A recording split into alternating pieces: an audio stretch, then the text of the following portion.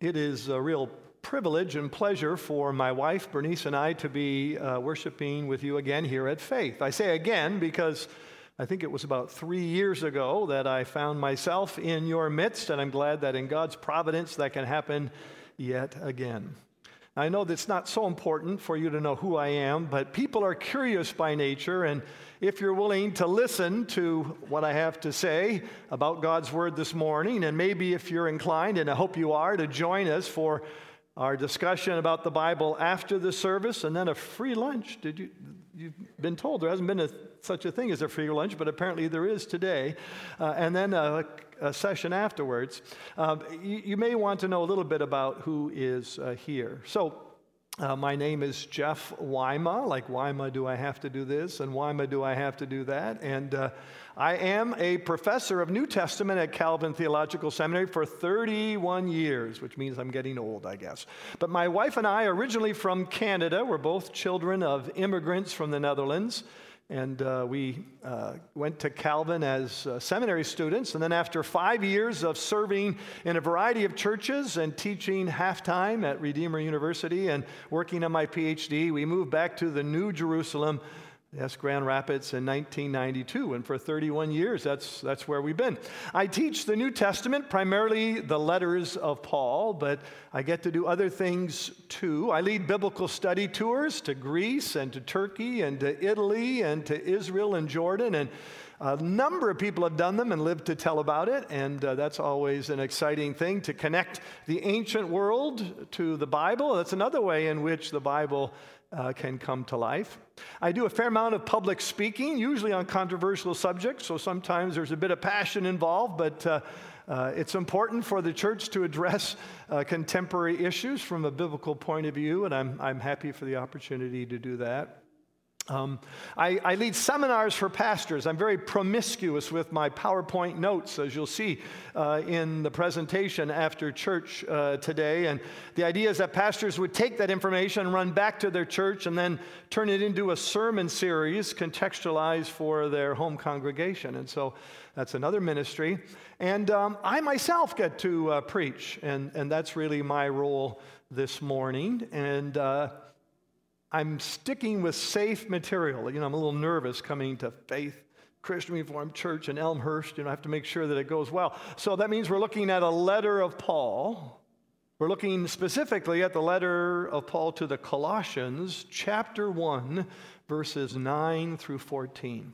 And I always encourage people, so I have to do it again, not only to have your Bibles open now as the text is read, but if you keep it open also as it's explained. And that way we not only can we hear, but we can see what God is saying to us in His Word. And what's more, it allows you to test whether what you hear from up in the front of the sanctuary agrees with and is supported by what is found on the pages of Scripture. So, with all of that, I hope you're on page 1165 if you have a pew Bible, or in your own Bible on Colossians chapter 1, beginning at verse 9.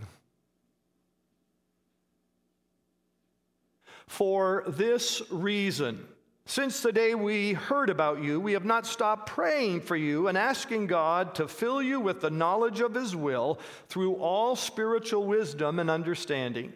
And we pray this in order that you may live a life worthy of the Lord and may please Him in every way, bearing fruit in every good work, growing in the knowledge of God, being strengthened with all power according to His glorious might, so that you may have great endurance and patience, and joyfully giving thanks to the Father who has qualified you to share in the inheritance of the saints in the kingdom of light. For He, that is God, has rescued us from the dominion of darkness and brought us into the kingdom of the Son He loves, in whom we have redemption, the forgiveness of sins. The word of the Lord. Thanks be to God.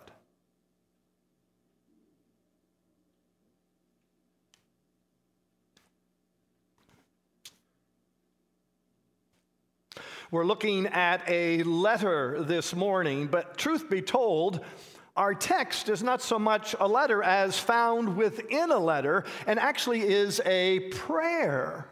Because in the verses we're looking at today, the Apostle Paul is coming to the feet of God in prayer. And in his prayer, Paul is sharing with the Colossians his biggest hopes, his desires, his dreams for what God will do in and through his readers in Colossae. And this morning, I would like to take Paul's prayer for the church in Colossae and turn it into my prayer for you here at Faith Christian Reformed Church. And my prayer is not just for you, frankly, but you as a representative of the Christian Reformed denomination of which we are a part. Now, the first thing in our examination of the prayer, Paul's prayer for the Colossians and my prayer for you, is the circumstances in the prayer. What was going on in the apostle's life anyway when he penned or dictated to his secretary the words that we are hearing this morning? Well, life for the Apostle Paul is not very good, frankly, because he is in the capital city of Rome under house arrest, and he's waiting for his case to come before the emperor himself. His name is Nero. Perhaps you've heard about him. And so Paul's life is on the line, depending on the outcome of this hearing with Nero himself. Now, the reason that Paul is under house arrest in the city of Rome is actually because of something that happened 2+ years earlier, far away in the eastern city of Jerusalem. The Apostle Paul had been on his 3rd missionary journeys. I'm sure you've heard about these trips he took. And anyway, on the end of the 3rd missionary journey, he was hitting upon, and I could say it that way, I think, with justification, he was hitting upon his Gentile congregations to give of an offering, a collection that he was gathering to bring to the Christians, the Jewish Christians in Jerusalem. Paul was hoping, there was a lot more than money going on, by the way. Paul was hoping that this ongoing perennial tension, this seeming division between Jewish believers and Gentile believers would somehow be solved, that he could bridge the gap by having his Gentile converts give a financial gift to the Jewish believers, thereby demonstrating the power, the transforming power and reconciling work of the gospel. And so Paul did hit upon, he collected money from all of these churches of his on his 3rd missionary journey. And these churches gave not only money, but people. He had a kind of a growing entourage with him. And he finally made his way to the city of Jerusalem. He handed over that money. And while he was there, he says, I have become all things to all people. I mean, to those under the law, I became like those under the law. And so in keeping with that mode and also with this vow that he had taken, he went to the temple, the Jerusalem temple. And one of his traveling companions, a Gentile by the name of Trophimus from Ephesus, was with him. And the Jews there, not the Jewish Christians, the Jews there saw this Gentile with Paul, and they assumed, wrongly, that Paul had taken this pagan, this Gentile, into the inner court of the Jews. And that was a big no-no. In fact, the Jews had special permission that if anyone violated this law, this religious law, they would be guilty of death. And there was actually a crowd that descended on Paul and surely would have done him harm, but then Paul was rescued by the Romans. You see, because the Romans know if you want to keep an eye on the Jews, you better keep an eye on their temple, and they have a garrison situated right there on the corner of the temple, and they see a commotion below. They run down, and they kind of rescue Paul, in a sense, from his fellow Jews. And it was then that Paul reached into his pocket and he pulled out, not his Visa card, but he pulled out his Roman citizenship. It's a pretty big deal. Not many people could do that. But that entitled Paul to some very important privileges and rights. And because of that Roman citizenship and because there was a threat against his life, maybe you know about that side story, Paul had to be snuck away in the middle of the night to the nearby port city of Caesarea Maritima.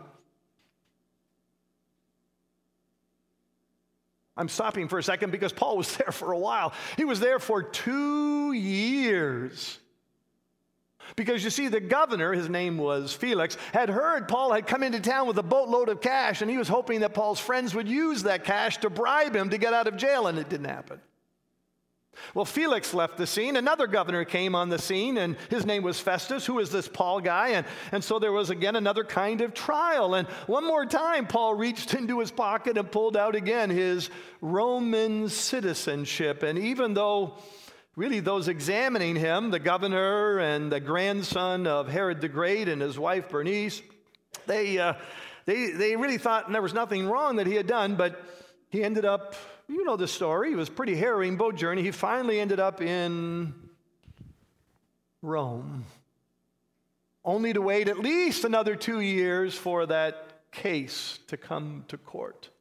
Nero, life or death sentence.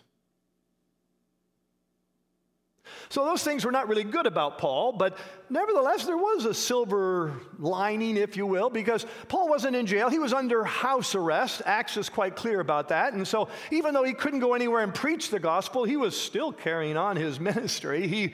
He was writing letters, sending them away.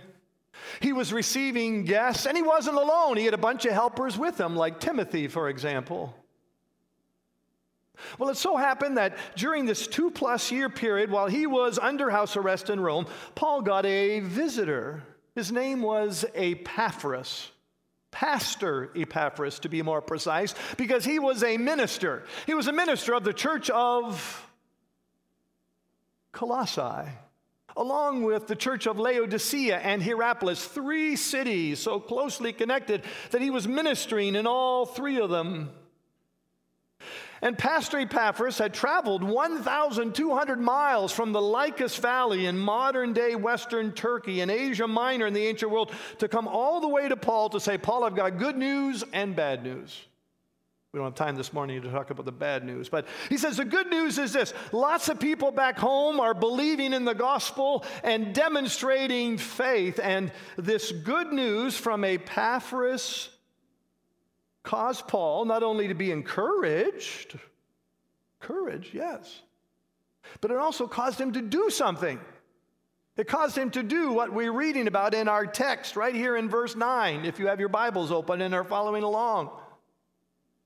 Paul says, for this reason, since the day we heard about you, right, from Pastor Epaphras, what did we do? We have not stopped praying for you, and, well, just stop there.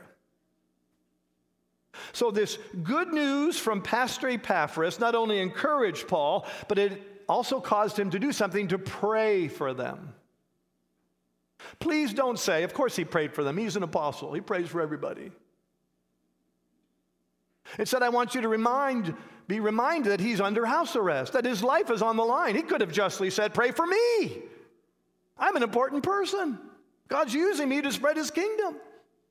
Oh, I haven't mentioned to you the important fact that Paul doesn't know the Colossians. It's one of only 2 letters he wrote to congregations that he didn't start, that he didn't present with the gospel. And so even though he doesn't even know them by face, as he says in this letter, I'm praying for you.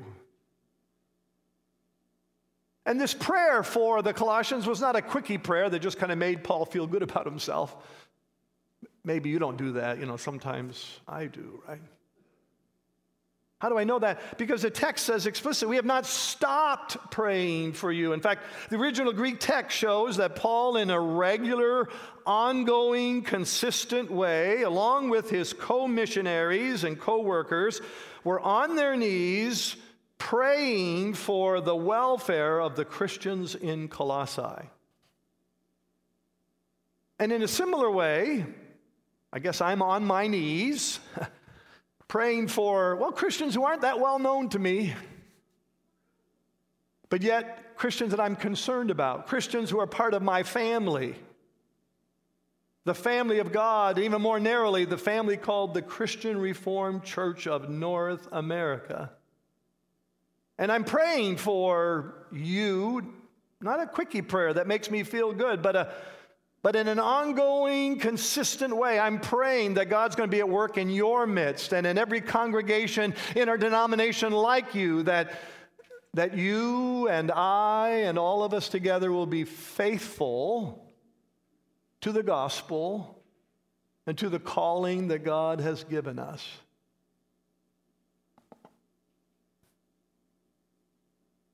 Well, that's the first of the 3 C's that we're talking about this morning, the circumstances of the prayer. We move on, secondly, to the challenge of the prayer.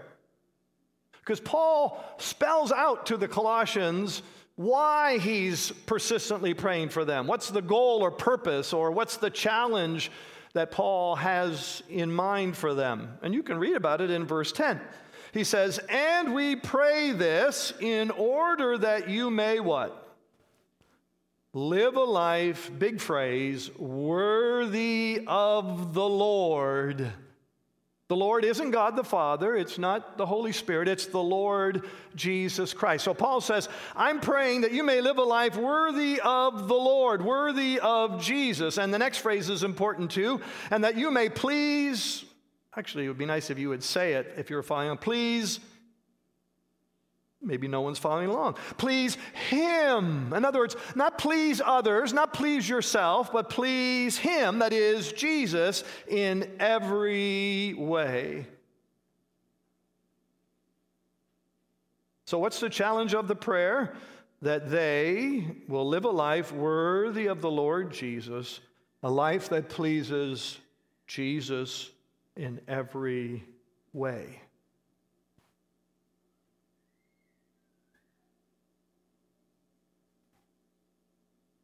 I told you that I grew up in Canada, and my wife and I are American citizens now, but as I compare Canada and the United States and compare the prime minister position of Canada and the president position of the States, you know, it's clear to me that the president has more power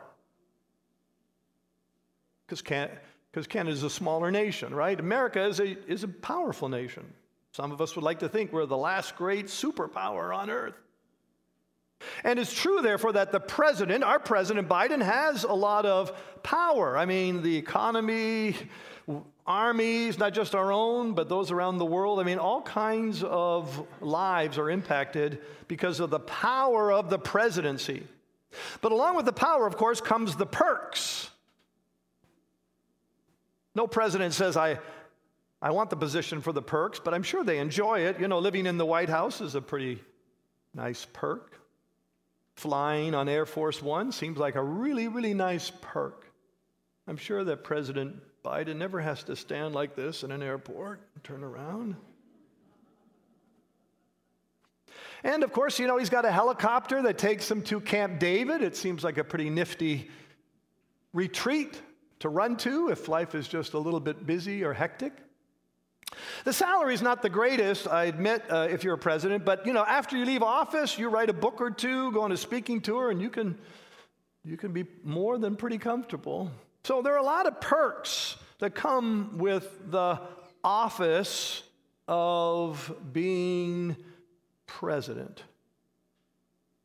But as powerful as our president is, the truth is he can't do anything he wants. I mean, there are restraints, there are restrictions. He has to live his life, and I'm choosing my words very carefully now. He has to live his life in a way that is what? That is worthy of the office of president.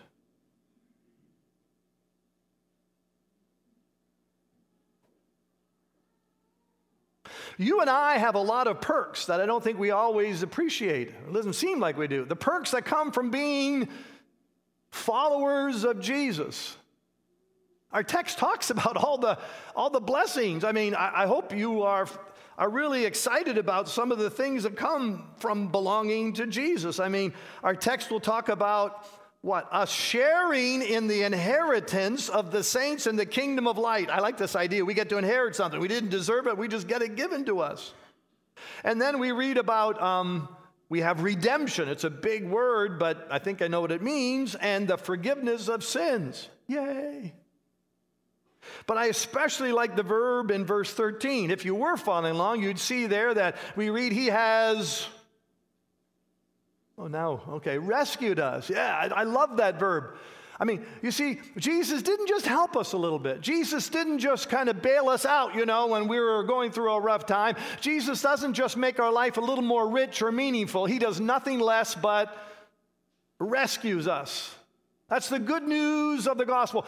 Those are just a few of the amazing perks that you have. You didn't deserve it. I didn't either. Don't feel bad. But I mean, inheriting a share in the kingdom of the saints of light and having the forgiveness of sins and redemption and most importantly of all, being rescued, what better perks could there be than those gifts? But the truth is, we just can't, as Jesus followers, live our life any old way that we want to either. We have to live our life in a way that is worthy of the office of believer, worthy of the title Christian.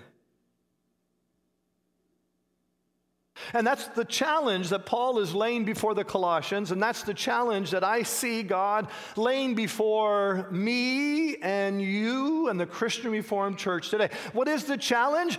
Do we individually and do we collectively live a life that is worthy of the Lord? Yes. And do we live a life that pleases who? Why don't you say it this time? Pleases Him. You see, so much of us are focused on pleasing ourselves. It's me, myself, and I, and that's a danger. But another danger, and Pastor Matthew alluded to it, is we have pressure from the outside. We're so worried on a lot of hot-button issues, what other people think about us. We're so worried about pleasing others. And our text is a powerful reminder that our sole goal in life is to live a life that is worthy of the Lord Jesus, a life that pleases Him. And Him in every way. That's an important phrase too. In other words, you don't please Jesus just by coming to church on Sunday morning. Although that's a good way to please Jesus. In every way means at all times and in all places. In fact, Reformed Christians have actually emphasized this fact that our world belongs to God. And we take very seriously the sovereignty, the power of God over all of life, and the victory of Jesus, right? Jesus said all authority, not some or most, but all authority in heaven and on earth has been given to me. And so in Jesus' name, we seek to live a life that is worthy of Jesus in every way, right? So in church, in home, in school, in work, in vacation, at all times and in all ways, our challenge is painfully clear: to live a life worthy of the Lord Jesus Christ, a life that pleases not us or others, but Him.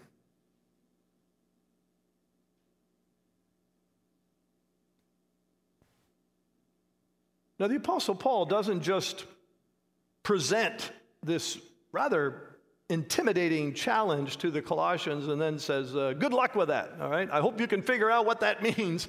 He goes on, actually, in our passage to spell out 4 specific ways in which they can live a life that is worthy of the Lord, a life that pleases Him in every way.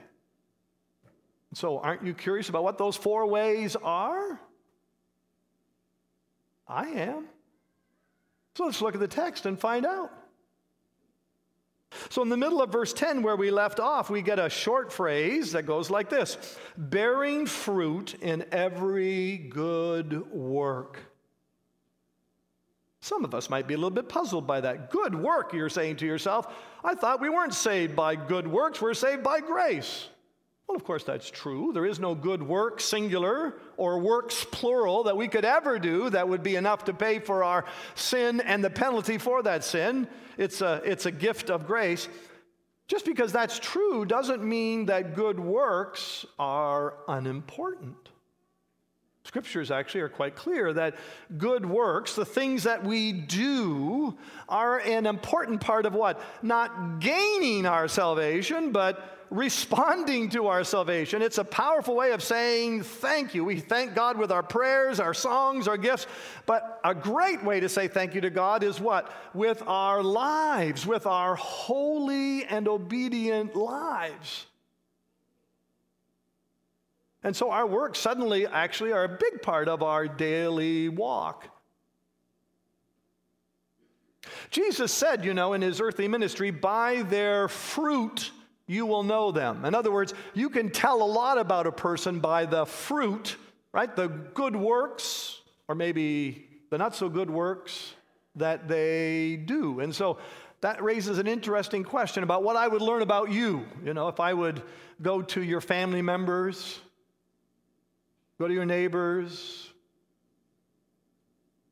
go to your coworkers and say, so-and-so whom you know is a Jesus follower, and what do you know about them? I mean, just, from the kind of things they do and the way they act and the way they speak, what can you tell me? The challenge of the prayer for me and for you this morning is to make sure that in our works, in our concrete acts, all of them, no matter what they may be. I mean, yes, obviously it involves concrete acts of kindness toward those who are hurting and in need. It means using the right kind of language, referring to members of the opposite sex in wholesome and honoring ways. I mean, it means like giving and giving cheerfully. It means it means opening God's Word and listening to Him speak. It means living out the gospel in every corner of our life. I mean, whatever action you can think of, we can say, wait a minute, that's an opportunity for you and for me to live a life that is worthy of the Lord, a life that pleases Him in every way. Remember, Paul's praying for the Colossians, but I'm praying for you. I'm praying that you and the other members of our family will live such clearly and obviously, distinctly Christian lives that they will bring glory to God and honor to Jesus Christ. Well, that's only the first one. We go to the second one, and the second one is especially important for us. Why? Because, we're starting this little series, this time of reflection as a congregation about Scripture and the importance of the Bible. We read here, growing in the knowledge of God. How does growing in the knowledge of God relate to the Bible? Well, we only know God through two ways. We know Him in a general way from His creation, from the world around us, but we know Him much more clearly and much more in detail, and we have much more information about His will for our lives and what He's done for us, His people, from His Word.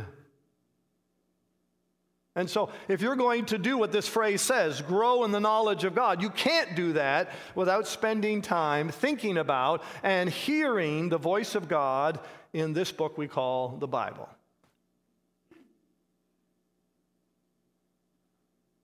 Now, I have a pretty strong sense that nobody at Faith Christian Reformed Church is going to give me a hard time about emphasizing the Bible. Yay, Bible. Go Bible. Yeah, I love the Bible. But it's very easy, and it's becoming all too common for many of us to say nice things about the Bible, but it's just lip service. We don't live by the Bible. We don't listen to the Bible. There are studies, studies of Christians, like how often do you read the Bible and how often do you study the Bible? And anyway, over time, it's all down, down, down. I told you that I've been teaching at Calvin Seminary for 31 years, and so what that means is 32 years ago, I stood in front of Synod as a pretty young guy, and I don't know, maybe this is hard to explain, but there was a group in our denomination at the time called Concerned Members. Not a very catchy title, right? Concerned members. And people. Anyway, there were concerned members, and they had meetings because they were concerned, and they took certain actions. And anyway, because this was happening in the denomination, someone on the floor of Synod asked a simple, but actually kind of a loaded question. He said, "Are you a concerned member?" And I said, "No and yes." I said, "No, I'm not a member of this kind of semi-official organization that meets and gathers," and I gave some reasons why I wasn't. But I did say yes. I said, "I am concerned in a different way. I'm concerned about," and I use this exact phrase, "about the declining knowledge of the Bible in the Christian Reformed Church." That's what I said 32 years ago. And I don't want to insult anyone, but I feel like I'm getting smarter and smarter when it comes to the Bible every year. Not because I'm learning more, but everyone around me seems to know less and less. And when we have debates in our churches, and we do, and we've had them already, and we're having them right now over controversial matters, very sensitive matters. This isn't true for everybody, but in way too many cases, people have an opinion, but it's not an informed opinion. It's not a biblically informed opinion. I remember talking about human sexuality in my congregation. I just casually said something like, I'm not really excited to get into this debate, but there are 3 clear texts that deal with same-sex attraction or same-sex sex in the New Testament. They're all from Paul, and because I'm a Pauline guy, and people are like, what are those 3 texts? And I'm like, I was a little disappointed. I gave them the 3 texts, but how many of us here could know what those 3 texts are? How can you have an informed opinion on the issue of homosexuality if you don't even know what the 3 texts are, let alone what they say and how they should be interpreted? And the biblical ignorance, I'm afraid, is not just we might call the progressive side of things, even on the right. I mean, there are people on the right who might have the correct answer in my mind, but I'm not comforted by the fact if you can't defend it biblically. Because, there are complex issues that we're dealing with now, and there are new ones in the future, and I just sense that our denomination is increasingly vulnerable, right? Because people are listening to what? The voice of experience and the voice of personal opinion, and our culture, of course, has strong opinions, but how can we discern? There's a good verb we need to think about, right? How can we discern what is true and what is wise to do if the Bible's not a big part of that whole discussion? And so may it be that our discussions after church today and you in a congregation in the weeks to come, may it spur us on to listening more carefully to what God is saying in His Word so that we can better appreciate who God is, what He has done for us in Christ, and how He has called us to live. Because, well, remember, I'm praying for you. I'm praying that you and, yes, everyone else in our denomination will live a life that is worthy of the Lord, a life that pleases Him in every way. And that's not going to happen unless all of us are growing in the knowledge of God, unless we're listening to God speak to us in His Word, the Bible. Well, I better move quickly. There's 2 more. The third one involves a lot of power language. Look at verse 11. Being strengthened with all power according to His glorious might. But in the midst of all of those power words, there's a little 3-letter word that is more important. Being strengthened with all power according to whose? His glorious might. So what Paul is saying to the Colossians, and what you and I ought to hear in our text is this. Yes, the challenges we face are great. It's not easy to live a life that's worthy of the Lord in an increasingly secular age and culture that is more and more hostile to the convictions of the Christian faith. That's not easy at all, but the good news is there's more than enough power available to live that kind of life. But wait a minute, that power is not to be found in ourselves. The power isn't because we're smart enough, because we're hardworking enough, because we're gifted enough. No, the power comes from Jesus Christ Himself and our relationship with Him. And so it's a good reminder for me there's a sense of humbleness, right? That I can't face these issues alone, but I need the power of Jesus Christ made available through His Word and Spirit. And in the 4th way, verse 12, joyfully giving thanks to the Father. Thankfulness, gratitude is a huge part of living a life that is worthy of the Lord. Do the good folks at Faith, I'm sure people here have heard of something called the Heidelberg Catechism. Well, you have heard about that, yes. And some of us heard about that wonderful first question and answer. What is your only comfort in life and death? That I am not my own, but I belong, body and soul, in life and in death to my faithful Savior, Jesus Christ. And then it spells out all the perks that come from that. That's what's so great about that answer. But in all the attention we give to question and answer 1, don't forget about question and answer 2. Because 2 asks a very logical question. It says, well, I just described this wonderful comfort. It says, how do I get that? And then question and answer says, well, there are 3 things. You get that comfort by doing 3 things. First, I need to know how great my sin and misery are. Oh, that doesn't sound very fun. Okay, yes. Second, how I am set free from all that sin and misery. Yay, that sounds better.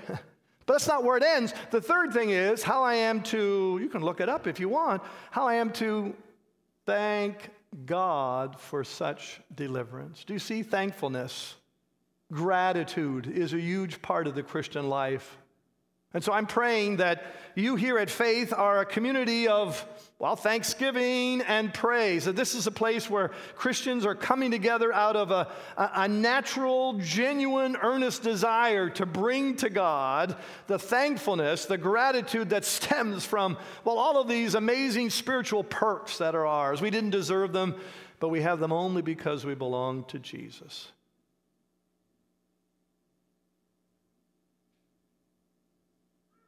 So I'm praying for you. And I hope you're praying for me. And may all of our prayers be focused on asking God to work in and through us by His Word and Spirit in such a way that what happens? That we live lives that are worthy of the Lord, lives that please not ourselves or the world or others, but lives that please Him in every way. Let's pray. Heavenly Father, we do thank you for the gospel, the good news that is recorded in your word, the Bible. And so we thank you for the word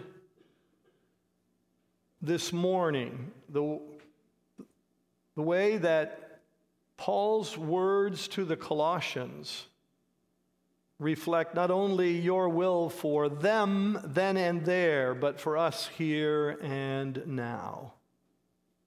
And so may the same Spirit that inspired Paul to write these words now work in us so that these words may be heard and heeded.